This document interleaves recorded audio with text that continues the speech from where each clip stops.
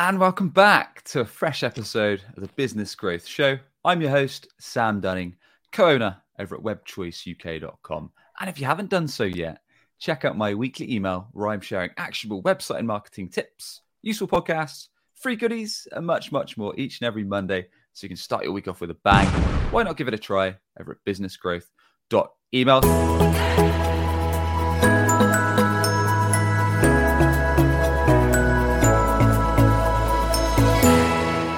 So with that said, my guest today is Christian Borgerson. Christian's the VP of Marketing over at Future Vault. Welcome to the show, sir. How's it going? Thank you, Sam. Really glad to be here. Thanks for having me on. It's going well. It's a holiday here in Canada, so I'm having a bit of a relaxed day. But there's nowhere else I'd rather be than on a podcast with yourself. So it's going to make for a great day. Relaxing's always good, man. I appreciate you joining us on a holiday. Excited to chat. We're going to be talking about the 3 fundamental pillars of marketing, and let's jump straight into it. Christian, can marketing really be split into just 3 things? Is that even possible? It's a good question, and it's a loaded question. And I don't want to say yes right out of the gate, because I know I might receive a lot of skepticism for that. But when you break down the core aspects of what goes into solid marketing and how to define your marketing strategy, create a go-to-market plan, and then actually define and leverage different channels and tactics, my answer to that would be yes. You can certainly break it down into fundamental pillars, right, that help you achieve your objectives and your goals. And you should be honestly looking at it in that regards. I think there's too much focus on all of the outputs of marketing, and everyone likes to obsess over what I refer to as the 10% of marketing. It's what you see, it's what you hear about, it's the vanity metrics, but not too many people obsess over what's taking place behind the scenes. And it's the 90% that make the 10% count, but people refer to the 10% as the 90% because they're not overly familiar with what actually goes into it or what should go into it. And I know probably that in and of itself is quite loaded. But we can certainly get into those 3 pillars. Yeah, let's jump straight into it, man. So what are the 3 pillars that make up a marketing campaign? Yeah, so the three foundational pillars would be strategy. So that's first and foremost your business strategy. You can think of that as your corporate strategy.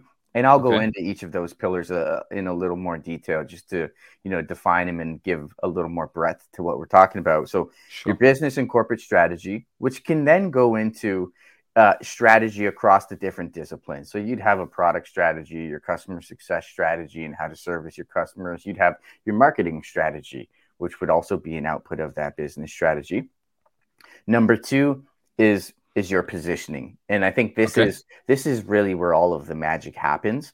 And if you can solidify your positioning as a company, I like to refer to it as a cheat code. You can create this wicked positioning document that can be used internally. It's not meant for external use, but it really, really, really just helps you better understand how you fit and how you play within a certain market to a certain subset of the market, and you unlock a lot of greatness, as I like to say. And then the third pillar that I like to refer to is messaging. And that, as most people know, your messaging is how you communicate about your brands and your service offerings to the market. Now, the first 2, you might notice that they're kind of fundamentally different. The first 2, I would say, are inputs. And then the third one, your messaging, is an output of the first 2. But the reason why I still bucket it as a third core pillar is because your messaging is really core to all of the other external ancillary activities and actions that you're taking as a marketing team. Gotcha. Nice one. So those are the 3: business strategy, positioning, and messaging. Let's dive a bit deeper into each, sir, if we may. So start off with business strategy, and it sounded like that might involve marketing strategy as well. So that's right.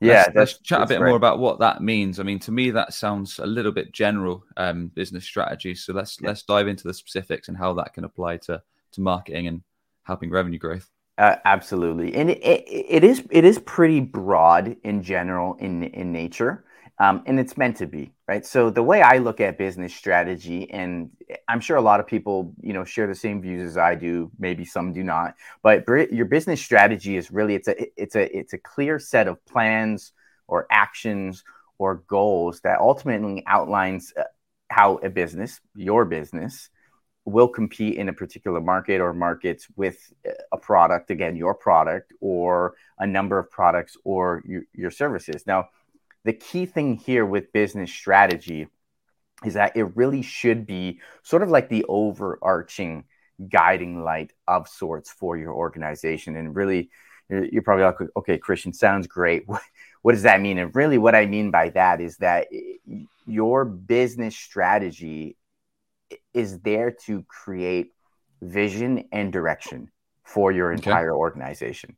And it's important that, everyone within your company, they all have clear goals in mind, and they're all following in the same footsteps and working, down towards the same path or going along the same path or mission of the organization.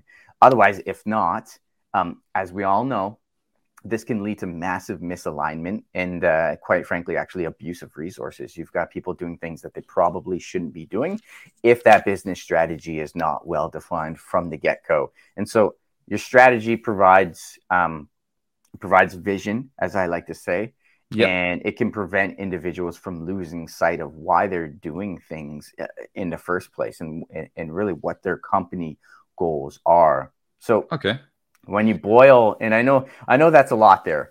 And again, it's still pretty vague, right? But when you boil all of that down, you realize it's sort of just like the ultimate why and how, right? It's all about clarity. It's all about vision. It's all about mission. And importantly, it's all about purpose, right? So this, of course, is very high level, but, you really get to start to see the importance of it all and why having a solid business strategy in place is important. Christian, give us some examples of what might fall under business strategy. Perhaps if you want to do it for your own company or other companies that you've worked with or helped.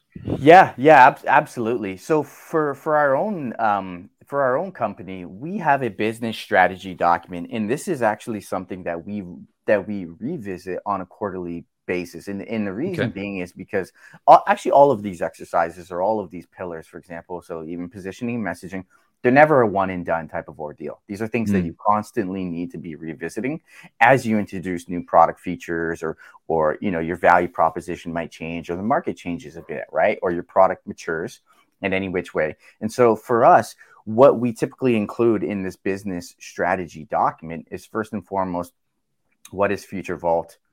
What is the market that we're going after? For example, we're in financial services and we're also in the wealth management industry. Again, very high level, but then we break that down. Okay, within those industries, who exactly are the subset of those customers within those industries that we're trying to service? We've also got our mission and our vision in there. And importantly, and this is one that sometimes does get neglected in business strategy, it's often like somewhere else. It exists somewhere else in the organization, but not really translated within the business strategy. And that is our goal. What is our goal and our main objective as a business? What do we see ourselves doing within 5 to 10 years? Again, that falls into your mission and your vision. But then importantly for 2022, what is it that we are trying to achieve? You can think of this as your North Star metric.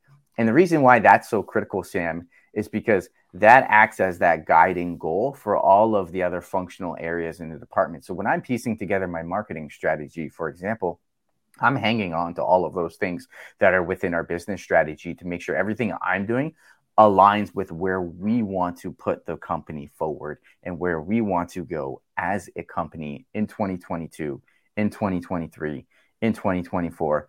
And so on. And so that way, everything I'm doing, or everything at least that I'm planning on doing, it's reinforced by that business strategy. And so without that, you're really missing a critical component of it. Got it. Okay. So essentially you recommend kind of putting together a clear document, and you said you do that every 6 months or so. Is that right? Yeah, you can do every 6 months. We try to do it quarterly, actually. Okay, quarterly, yeah. Right smack at the beginning of every quarter, we try to do Gotcha. sort of like a reassessment or a reevaluation of Got it. everything, and that's just to make sure that there's alignment across the team.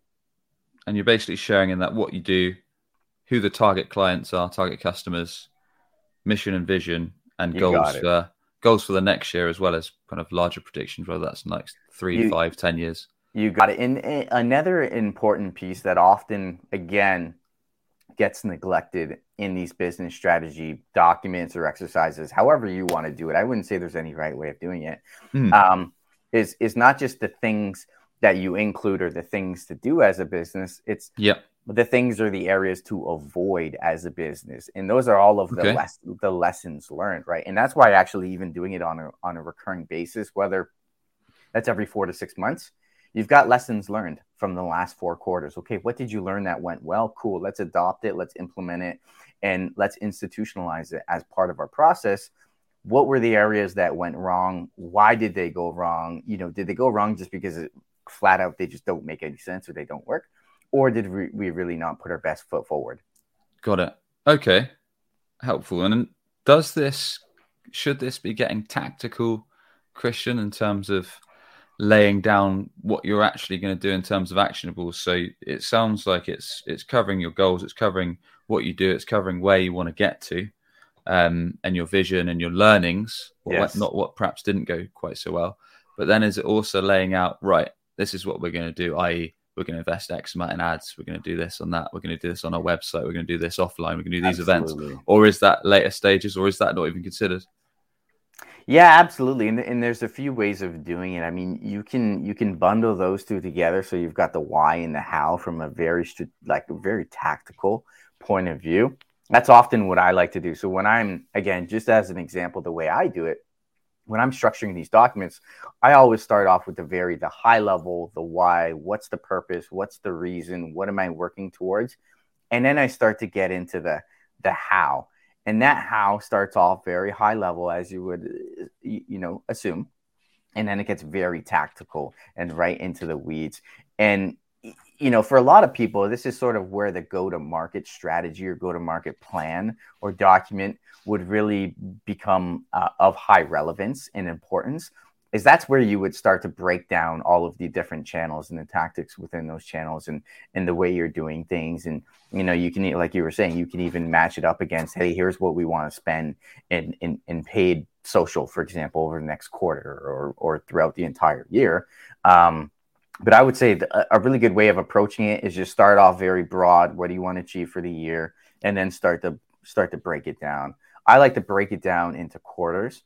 And then with quarters, I can break it down into months. Then I can break those down into weeks and then days. So even again, as an example, at our weekly marketing meetings, I have a very clear idea of what our team is working on week over week because I have all of this documented in our go-to-market plan and our executional strategy document. And some things might not line up as we all know, priorities shift and things get bumped around, but at least it gives me a really good indication or idea of what are the next appropriate steps we should be working on.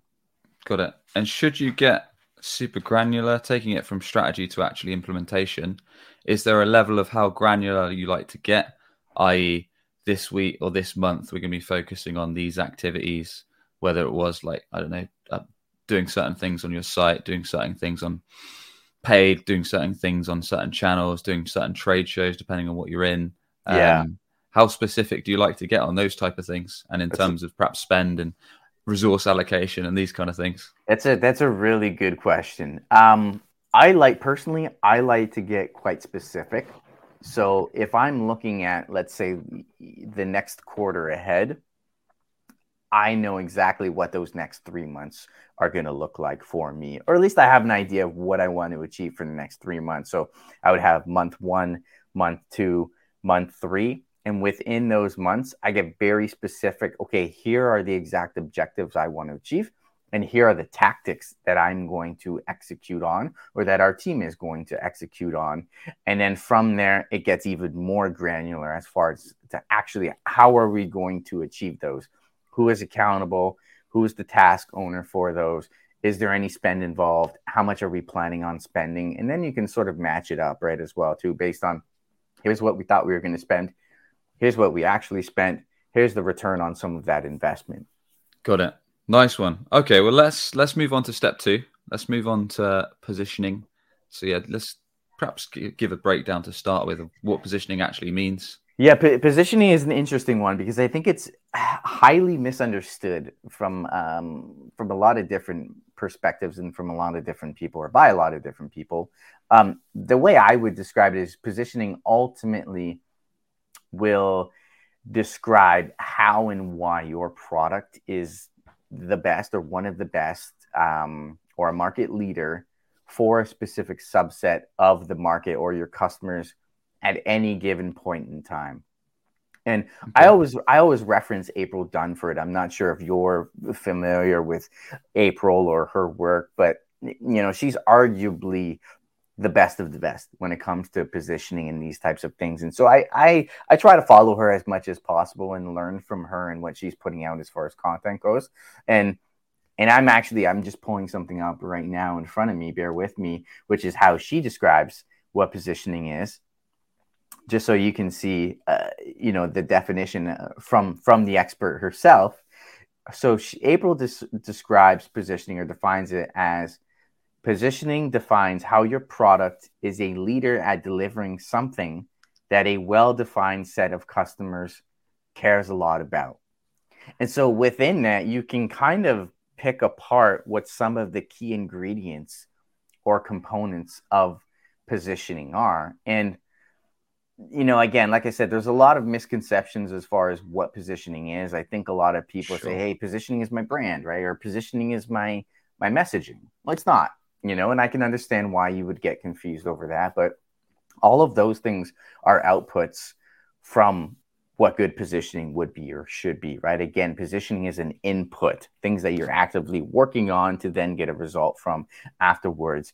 And it's also important to note that there are overlaps, as you might assume, between business strategy and your positioning.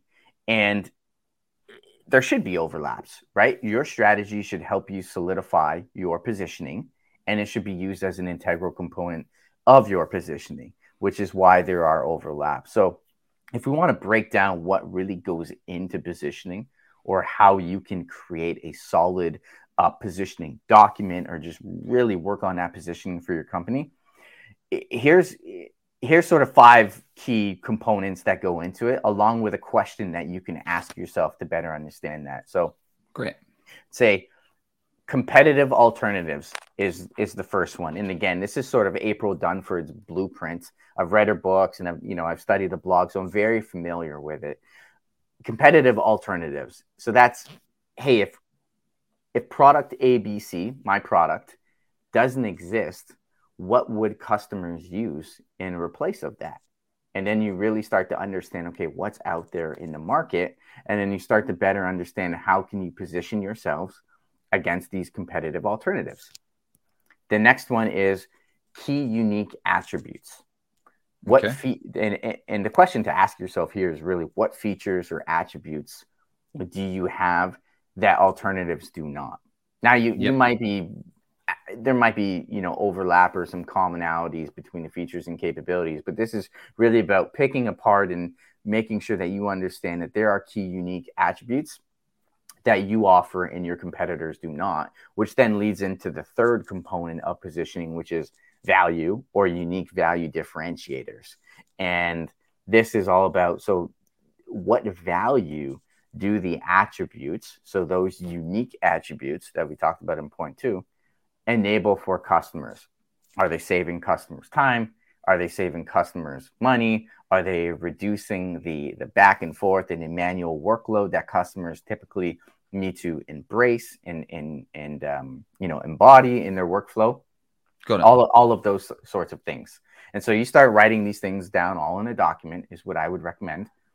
Number 4 is so customers that care. In other words, this is, who exactly cares about the value that is described here. So in other words, segmentation. Segmentation is a huge part of your positioning, and it's also often a massive missed opportunity. And this one is really all about best fit customers. It's not hypothetical in nature, saying, hey, we want a service or our product is great for every single individual on this planet, right? In every single industry. There might be some truth to that, which a lot of companies, it's the spray it all type of approach. But it's about getting really narrow and focused and understanding who of the segment within that market would actually buy from you today and why will they buy from you.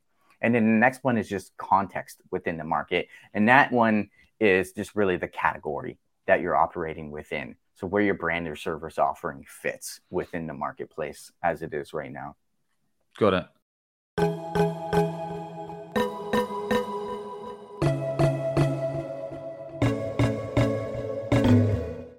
Chili Piper's automated scheduling tools are super effective for booking and scheduling demos. I could chat about them all day long, but why not listen as a new customer witnesses the magic of Chili Piper for the very first time?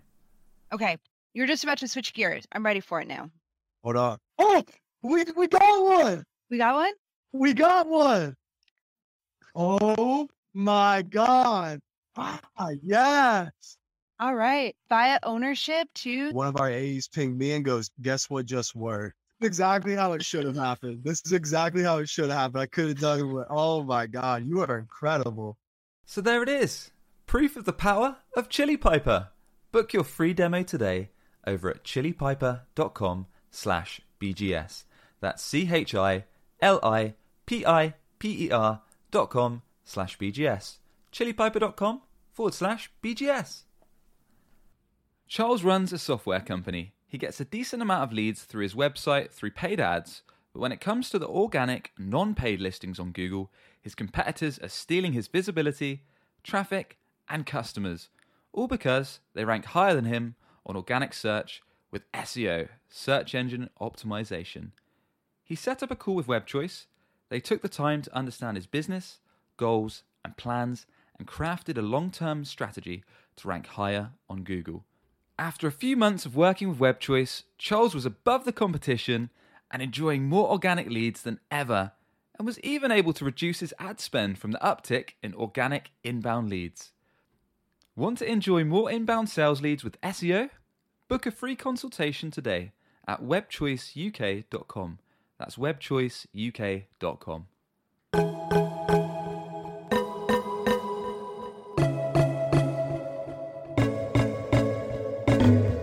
Okay, so we've got 5 things: competitive alternatives, key unique attributes, value or unique value differentiation, customers that are kind of an ideal fit for what you do, which unless you're Coca-Cola, it's probably not going to be anyone and everyone.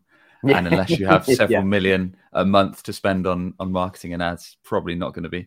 And then your content or category. Nice. It's a pretty, and when you go through these 5 things, Sam, it's actually a pretty enlightening exercise. Like you start to see, and I don't mean to put it this way or preface it in any way, but like you really do start to see some of the flaws and holes that maybe you didn't once see from your organization and how you were currently positioning yourself. And I mean that in a really good way, right? Is that you actually start to learn where the true value is and where the key opportunity lies within your product or your service. And that's the whole part of doing an exercise like this. And so I would recommend, in the way we do it here, is we created what we refer to as a positioning document. We don't have a statement or a 1 paragraph type of blurb that we use. It's a document with all of these 5 things broken down. Again, a document that we revisit on a quarterly basis, only meant for internal use, nothing external. But what it does is it does allow us to create or do a better job at creating external documents that maybe we need to include some of these things if we're working on partnership proposals, as an example, right? So it's sort of like this. Again, I referred to it earlier on when we first got started here as a cheat code, and I will double down on that. It absolutely is a cheat code, and you'll see for yourself if and when you create a positioning document. Yeah, we all like cheat codes, right? And We do. I think that's interesting because a lot of us spend a lot of time kind of on tasks or inside our business, and many of us, myself included, find it difficult to put our ego to one side, as in what we think is great, what we think is working well. Our own opinion, basically, is what I'm saying. And then until you kind of get together with your team, whether it is the rest of your sales team, your marketing team, leadership, and you actually do these things like comparing alternate competitive vendors, understand what is actually unique about your offering, pain points, problem you solve for customers, value you bring to them, how you improve their life, how you improve their business, understanding what customers you actually want to work more with, who drives revenue for your business, what sector are they in, what's their job title, what do they enjoy doing, etc. All of those things. Yeah. Until you do this, you're kind of just guessing, right? And you're just thinking you know what's right.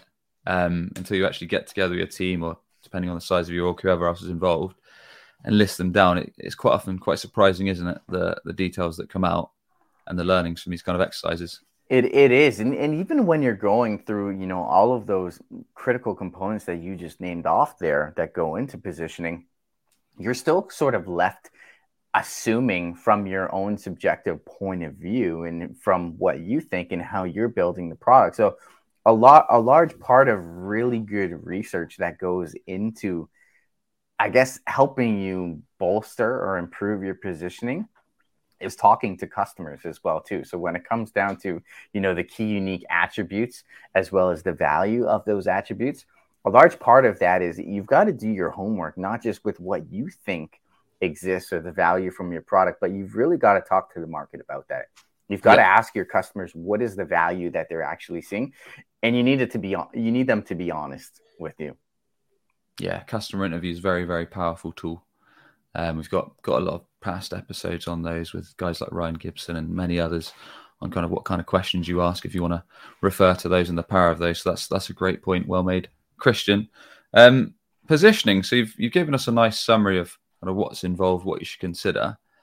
How should you actually put this into play for your business to actually, drive growth, hit your goals, hit your revenue targets? How can we actually take this document, this learning, and then apply it?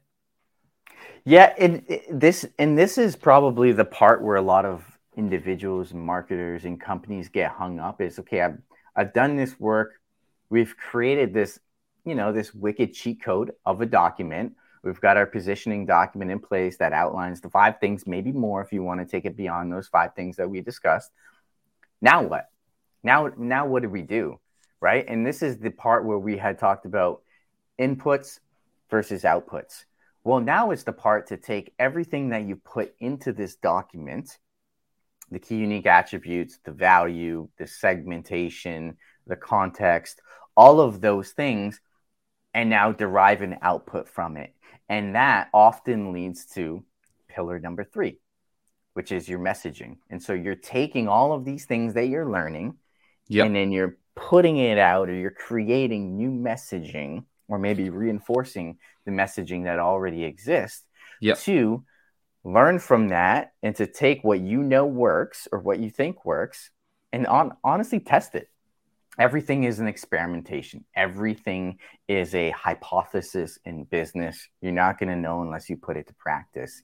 And so pillar number 3 is what I would say is the sort of the ultimate output of marketing because of its importance and its impact across all of the activities and actions that you take as a marketing team. And your messaging is, there's a ton of different ways that you can describe messaging. The way I easily describe it is it's how you communicate and talk about your product or your service, both internally and externally. So it's how you describe the value of your product to your prospects, to your customers, and internally with your team. Got it. So you mentioned the first 2 points are more input based. As we said, putting together the business strategy docs, talking to your team, putting together your positioning plan documents, messaging's more of an output. That's right. 2 thoughts.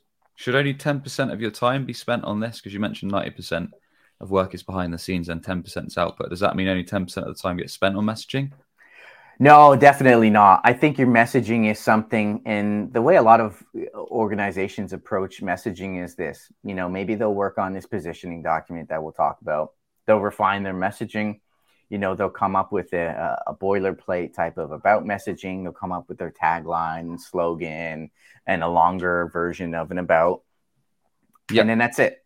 Then they'll use it, and they'll use it over and over and over and over again until they stop using it, until they tweak probably 3 to 5 words at tops, and then they do the same thing again, right? Then they'll use it until they overuse it and abuse it, which isn't necessarily a bad thing here. But to answer your question, the way I approach messaging, and I think the way a lot more individuals and marketing professionals should approach messaging, is that it's an ever-evolving component of your marketing. So, to say whether you should be working on it 10% of the time or not is I would say it's a little tough to gauge that. And, forgive me if there's some misconfusion or some confusion there.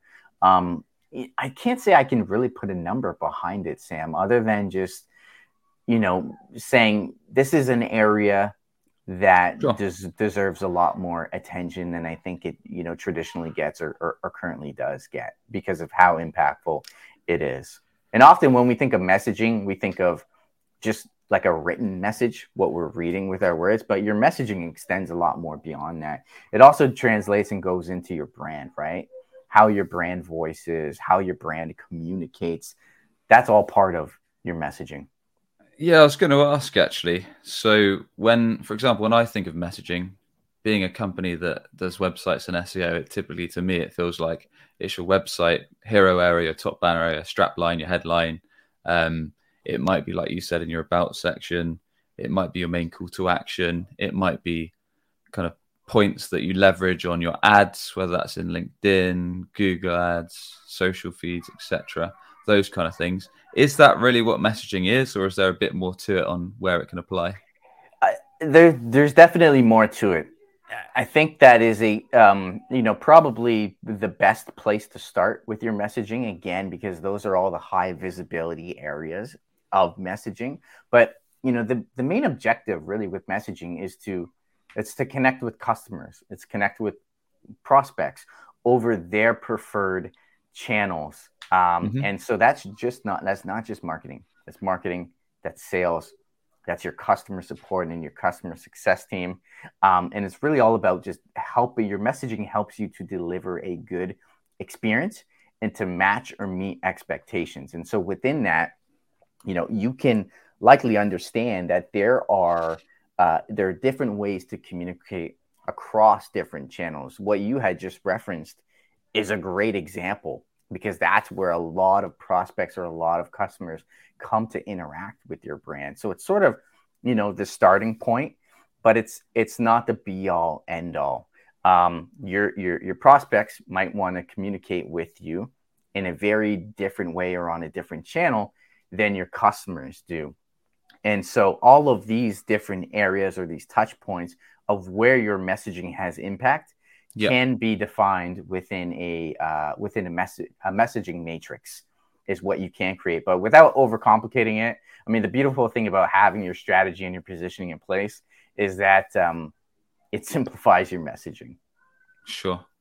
And on the note of simplifying, so the business strategy docs that we're going to create and the positioning docs we're going to create are going to be quite detailed, right?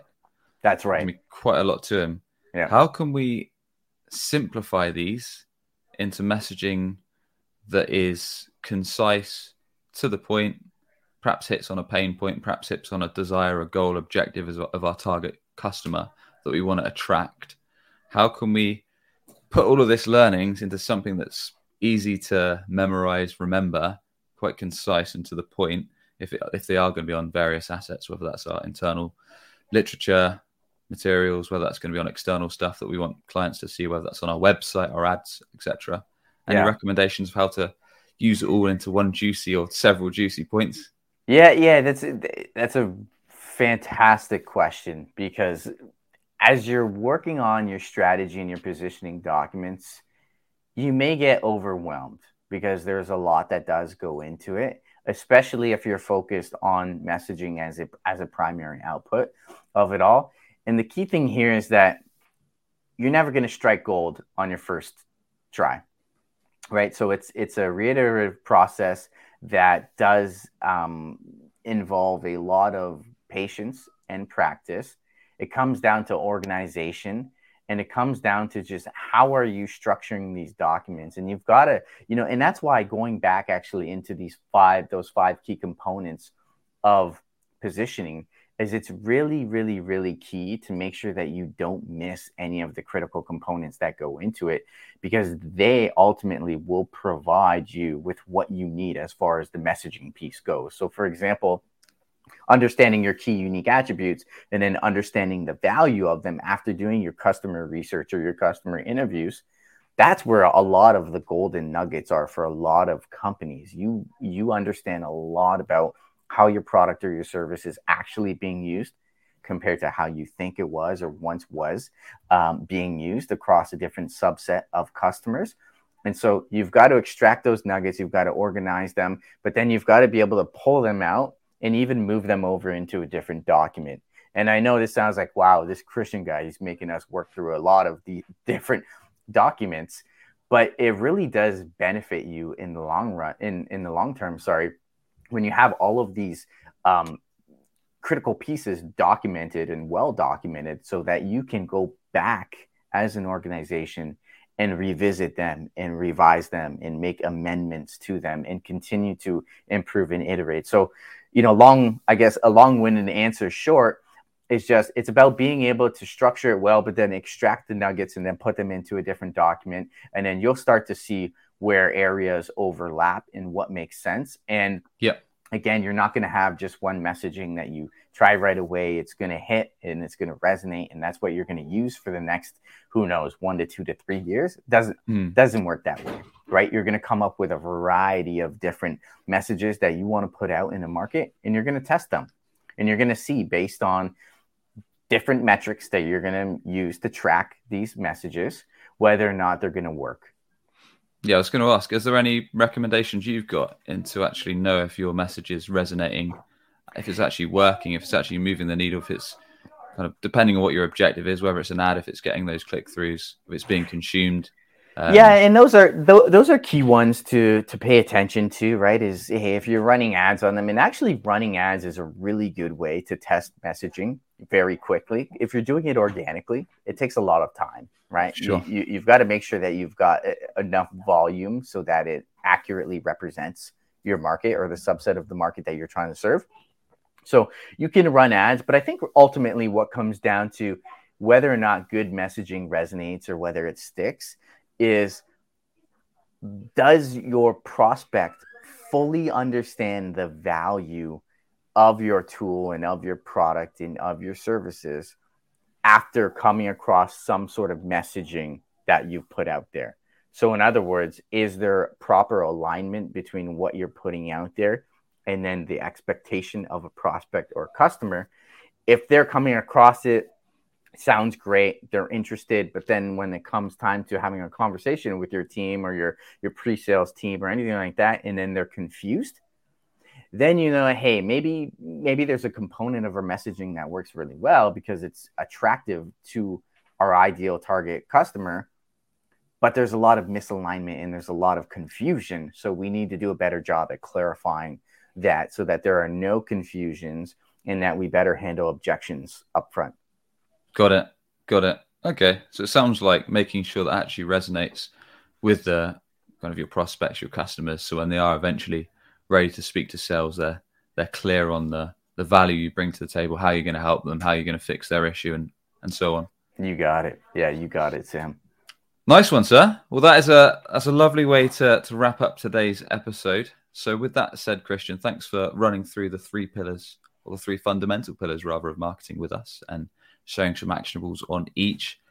Now, do tell us more about how everyone tuning in can learn more from yourself, connect with you, or the best way to get in touch. Yeah, I'm quite active on LinkedIn, so just Christian with a K, Borgeson. You can connect with me on LinkedIn. More than willing to connect with and have a conversation with anyone. I'm also on Twitter, Chris, Kris, Borgesan, Borghesan, and those two are the best to find me. Nice one, dude. And we should put all of those links over on the show notes over at businessgrowth.marketing. And with that, I want to thank you once again for coming on the show.